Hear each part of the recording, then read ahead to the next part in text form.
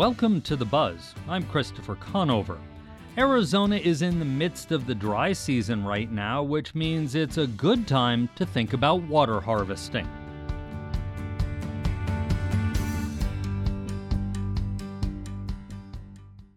When the monsoon and the winter rains arrive, desert dwellers celebrate. But before the rain begins to fall, take a moment to think about where all that water goes when it rains.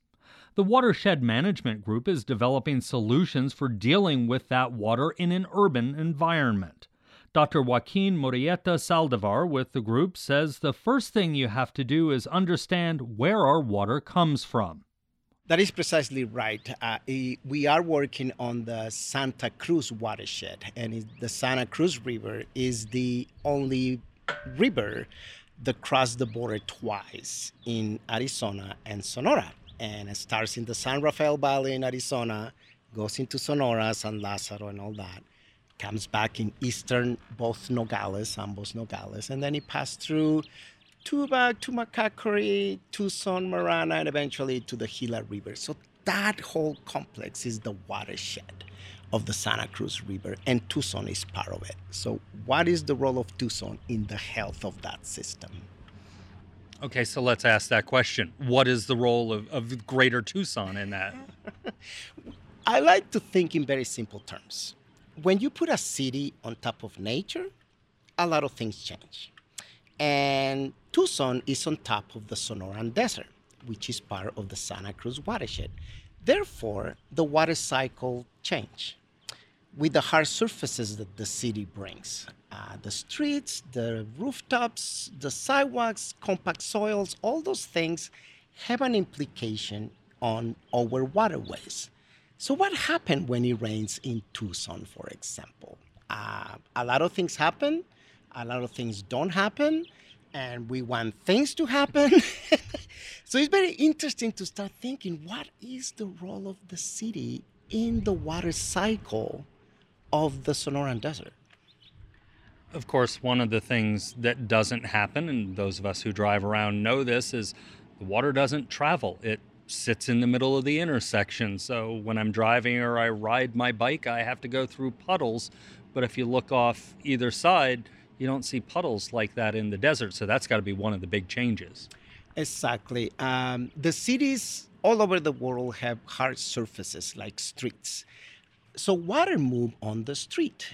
And what nature says and does is, this is a lot of speed and this is a lot of volume. I'm not going to deal with this. The way I'm going to deal with it, I'm just going to evaporate it. So water that we didn't harvest, water that we didn't infiltrate on the ground, suddenly is escaping from us, is going somewhere else as a vapor stage. So Watershed Management Group is an expert on water harvesting, is an expert on water infiltration before it gets into the street. If it is on the street, there is additional things that we can do. But if you start at home, that's even better because it's more efficient, it costs less, all those water harvesting techniques that we can do. Before we get into what you can do at home, are there things that the city of Tucson, the government, Pima County can be doing to help out that can make water harvesting better or send it to places where it needs to be as opposed to running down the middle of Speedway Boulevard? Yes, they do, and they are doing. And it's a fascination to work with Tucson Water, for example, or to work with Pima County Flood Control. They've been very attentive in the last few years, particularly Tucson Water. They have created for home level the rebate program for water harvesting, for example. But before I go into more details, all these things used to be illegal here in Tucson, the water harvesting thing or the cutting the curb on the street to harvest some of that water. And Brad Lancaster, which is God in water harvesting, started these pre-legal elements of cutting curbs, harvesting water from the street in front of his house. So he learned a lot of things, and we learned a lot of things from him. And thanks to that, we've been changing policies with Tucson Water. We've been changing programs with Pima County. So they are doing actually good stuff. Tucson Water has the Green Storm Infrastructure Program. So they are doing more of that green storm infrastructure, the water that runs on the street. How do we take advantage of that water and put it for beneficial use with water harvesting? And when I say beneficial use, is water infiltration.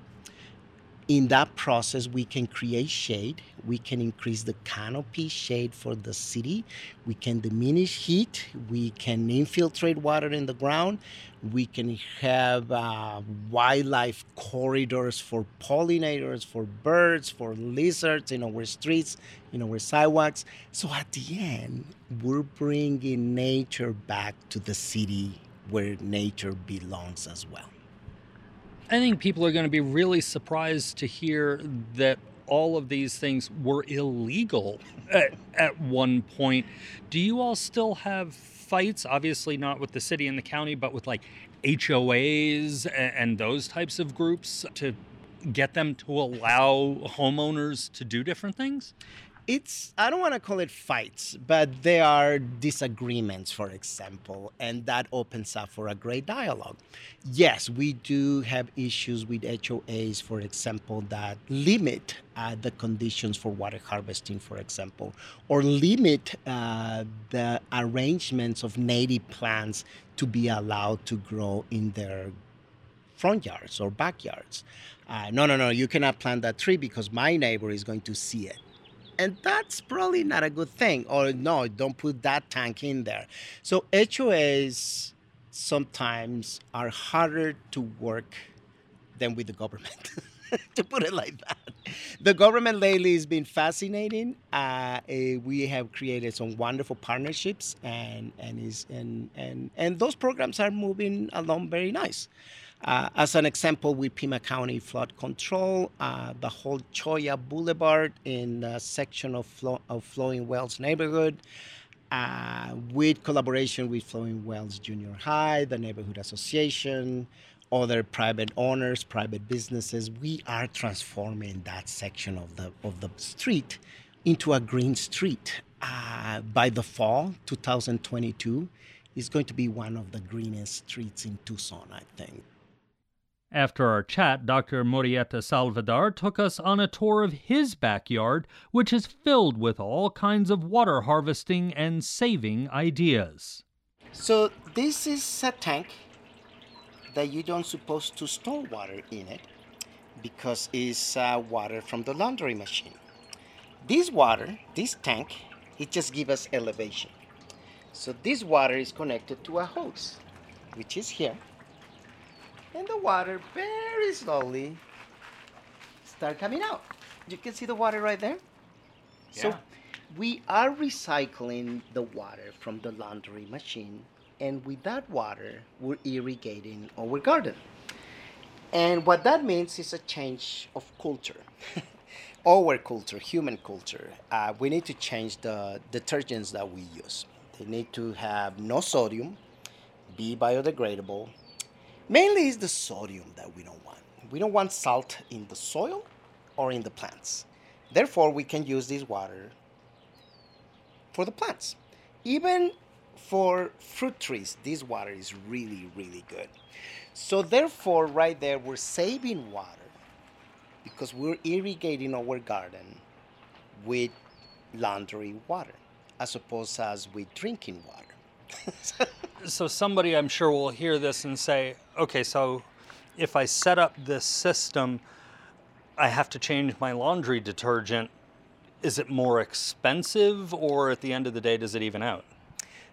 If it is more expensive, it's going to be like 50 cents or $1 for the same gallon that you get. And I believe you can do more loads of laundry with gray water detergent, to call it like that. Yeah. And you're using less water to water your yard, so it might even out in the end anyway. Exactly. Correct. Yeah. All right. Well, let's continue the tour of the yard here. So that's one thing. The other thing we do is, for example, this vegetable garden that we have here. Right now, there is some little radishes going there. We have some cilantro. Some calabacitas are growing. They're starting to pop up. But this water is rainwater. So the roof of the house, this section of the house, collect the water whenever it rains in Tucson, and it does rain. So that water, you can see those blue pipes over there from the roof. So there is the pipe to the right is bringing the water from the roof, is underneath here, and it goes into this cistern. This is a 2,500 gallon cistern that we store water from the rain. We use that water to produce vegetables for our home. Therefore, again, we're not using drinking water to produce our vegetable garden. And rainwater is much better for the plants than city water because we don't have the chemicals that we add to the city water. So that's why the plant loves it even better. So, how long will 2,500 gallons of rainwater last? Because it does rain in Tucson, but not all the time. The beautiful thing of the Sonoran Desert is that we have two rainy seasons. It rains in the winter, las equipatas en español, I love that word, which that's what it means in the Yaqui language. Equipata is a gentle rain. In the winter we get that. And we usually 4 to 6 inches in average. And then in the summer, the monsoon, el aguacero, el chubasco, same thing, 4 to 6 inches. So at the end, it's an average of 10 to 12 inches of rain that we harvest in here. How long would it last? We use mainly this water for the driest period of the year, which is anywhere between April through the first monsoon in July. So right now we're heavily using that water to start our production in our vegetable garden. And ideally it's going to last those 4 months to irrigate just with rainwater. And also we're using it for some fruit trees that we also have here. So it lasts for 5-6 months. Yeah. So it's pretty good. And then you have the winter raining, so it fills up again. So it's just you play with that time and you measure your behavior and how much can you grow and that type of thing. So it's a constant observation. Especially with the monsoon, the chubasco, it rains really hard. In the winter, as you said, much lighter rain. How long does it take to fill up, or how much water comes off the average roof in Tucson? Yeah, and that's part of the engineering that watershed management group is so good at. Think of 1,000 square feet of an area, 1 inch of rain, it provides us with 600 gallons of water. So for this to fill up the 2,500 gallons in my house on the roof I have, I require 4 inches of rain. And then we went to see the composting toilet in the back corner of the yard. This is the one that everybody talks about and I think everybody's afraid of. People are afraid of this, but check that out. Your aim will help. We humans, we are a factory of nutrients. Whenever we pee, there is nitrogen in there. So whenever I'm out, this is what I use. I come here and pee. This is a urinal. So we call it a irrigator. So this pee goes to that basin that you saw over there. And imagine I'm peeing. And then you put a little bit of water here. So pee doesn't crystallize on the pipe. But that water eventually makes it to the basin. And it brings nutrients. So that's the pee. But then the poop, this is the compost toilet. We humans been trained to use a regular flushing toilet since we are born. So to change that pattern is pretty hard. But once you're there, oh my God, you're creating this wonderful humanure, we call it. And that's how we use for our plants in our garden. So we're saving money again. We're not flushing toilets. That's the biggest thing, because each toilet on each home in Tucson use 25% of water for that house. So therefore, I'm saving 25% of water in my house because I'm using a dry toilet. And it's not a big deal. I mean, it's a regular toilet. You can see it here. If you don't mind, I can open Yeah. it. This poop. But do you see any flies? Do you see any smell? Do you see any... There's nothing. It's just That's always the big question, though, is smell and flies and things like that. How does a composting toilet not do that? Earth, the planet, exists because of four elements: CHON: carbon, hydrogen, oxygen, and nitrogen. In order to have life, you need to balance that. That's what's happening in the compost toilet. Carbon. What is the carbon? Carbon is sawdust from our neighbors that have a wood shop here. So instead of that sawdust going into the landfill of Tucson, it comes to my compost toilet. That's the carbon. The oxygen, you do need to air this like every 7 to 10 days. And you air it with compost stick, I think they call it. But since there is no smell, there is no flies, there is no nothing, that's fine. You can air it. So that's the oxygen. Nitrogen. Nitrogen comes with the poop that you put in there. The hydrogen, it comes with a little bit of squirt water that you put in there. That's rainwater. And that helps to start decomposing everything.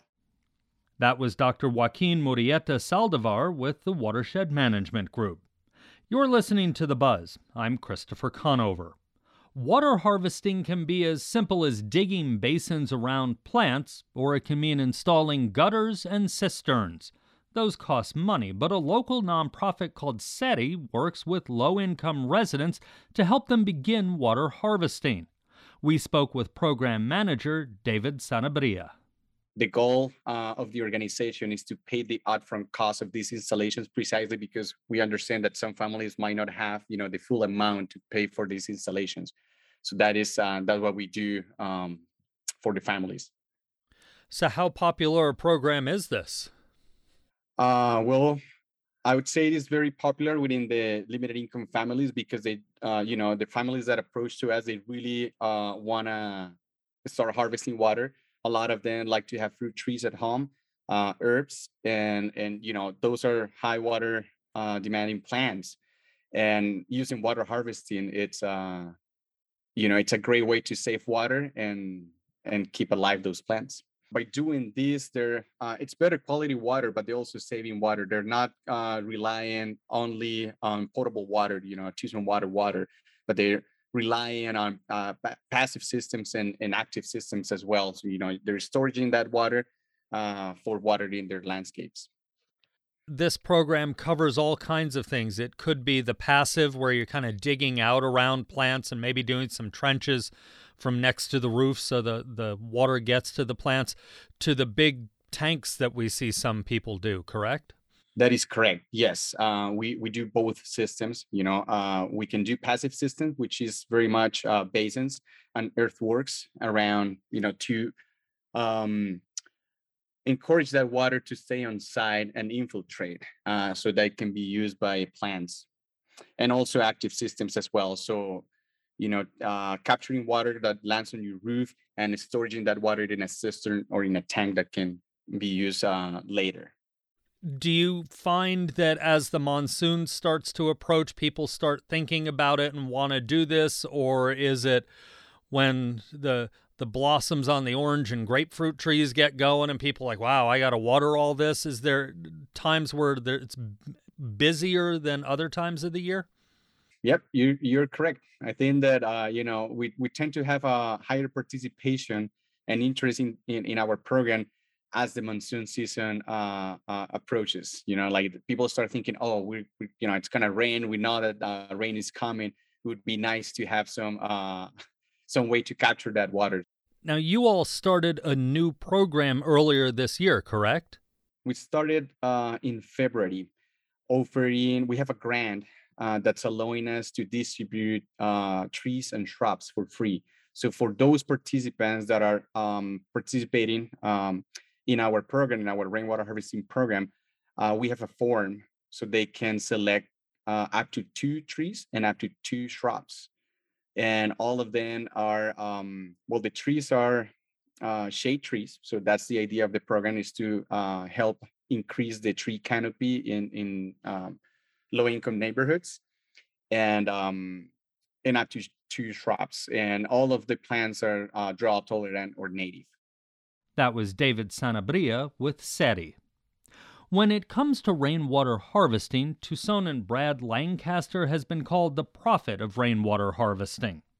Our sister program, Arizona Illustrated on PBS 6, has a new story about him. Here's a quick excerpt of that program with Lancaster explaining why he thinks rainwater harvesting is so important. We're using water multiple times instead of just once and then throwing it away. We don't throw anything away. All waste becomes resources, and we learn to mimic the planet's hydrologic cycle. Water tables would be rising. We would start to bring back longer ephemeral and then eventually perennial flows of some of our waterways. If everyone was doing this water harvesting as I advocate, every street would be shaded and canopied.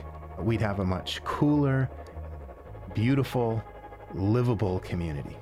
That shade irrigated with nothing more than the runoff from the hardscape surfaces. Our water quality, our air quality, all this would improve.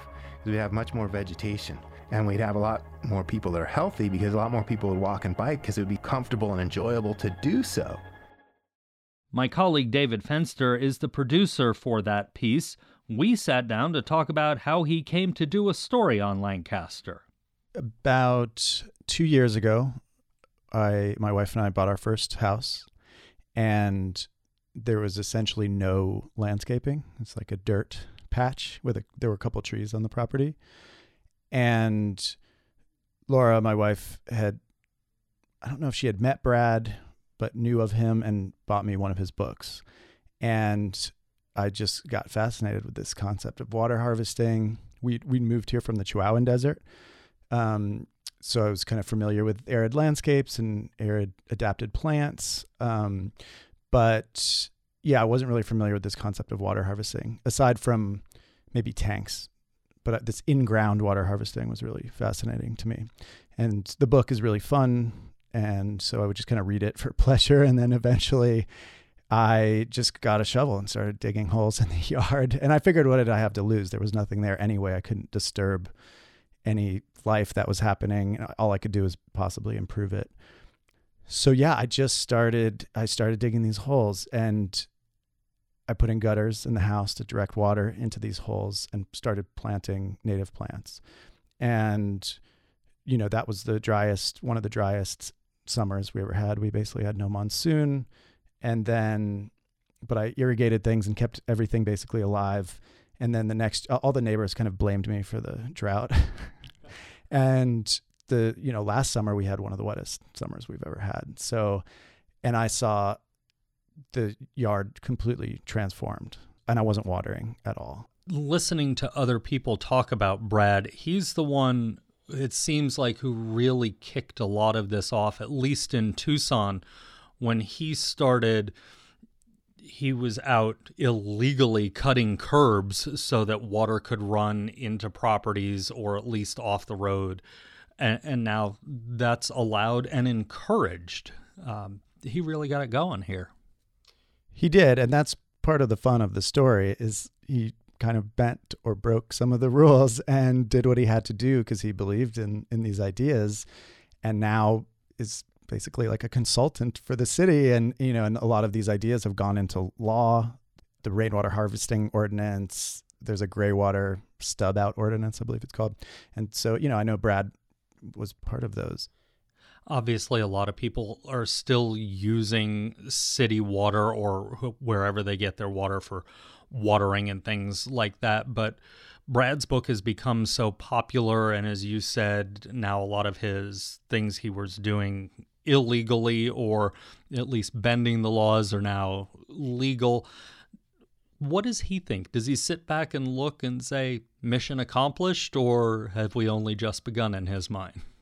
Brad is definitely not saying mission accomplished, but I think what attracts a lot of people to Brad's ideas and his books is and someone says it in the film, is that he comes from this framework of abundance, not lack, and not he's not cynical. And, he has his moments where he struggles or has moments of doubt, but he definitely comes from this idea that there is abundance if you just kind of know how to gather it or support it. Which is, I think, a different, we hear a lot of really negative things about what's happening or what's about to happen. And it can make people, I think it can freeze people up and they don't know what to do. And this, everybody can do what Brad's doing. He says basically all you need is a shovel, and you can do like the majority of what he's doing. And if you have a little piece of land, even maybe if it's not your own or you're renting or something, you can do some of these things. And so I think that's part of the interest in what he's doing is he makes it seem possible, and he makes it seem like it's something you can do to not feel so helpless with climate change and with everything that's happening right now. That was my colleague David Fenster talking about his new piece for Arizona Illustrated about Brad Lancaster. And that's the buzz for this week. You can find all of our episodes online at azpm.org and subscribe to our show wherever you get your podcasts. Just search for The Buzz Arizona. We're also on the NPR One app. Samantha Larned helped produce this week's show. Jim Blackwood is our production engineer, and our music is by Enter the Haggis. I'm Christopher Conover. Thanks for listening.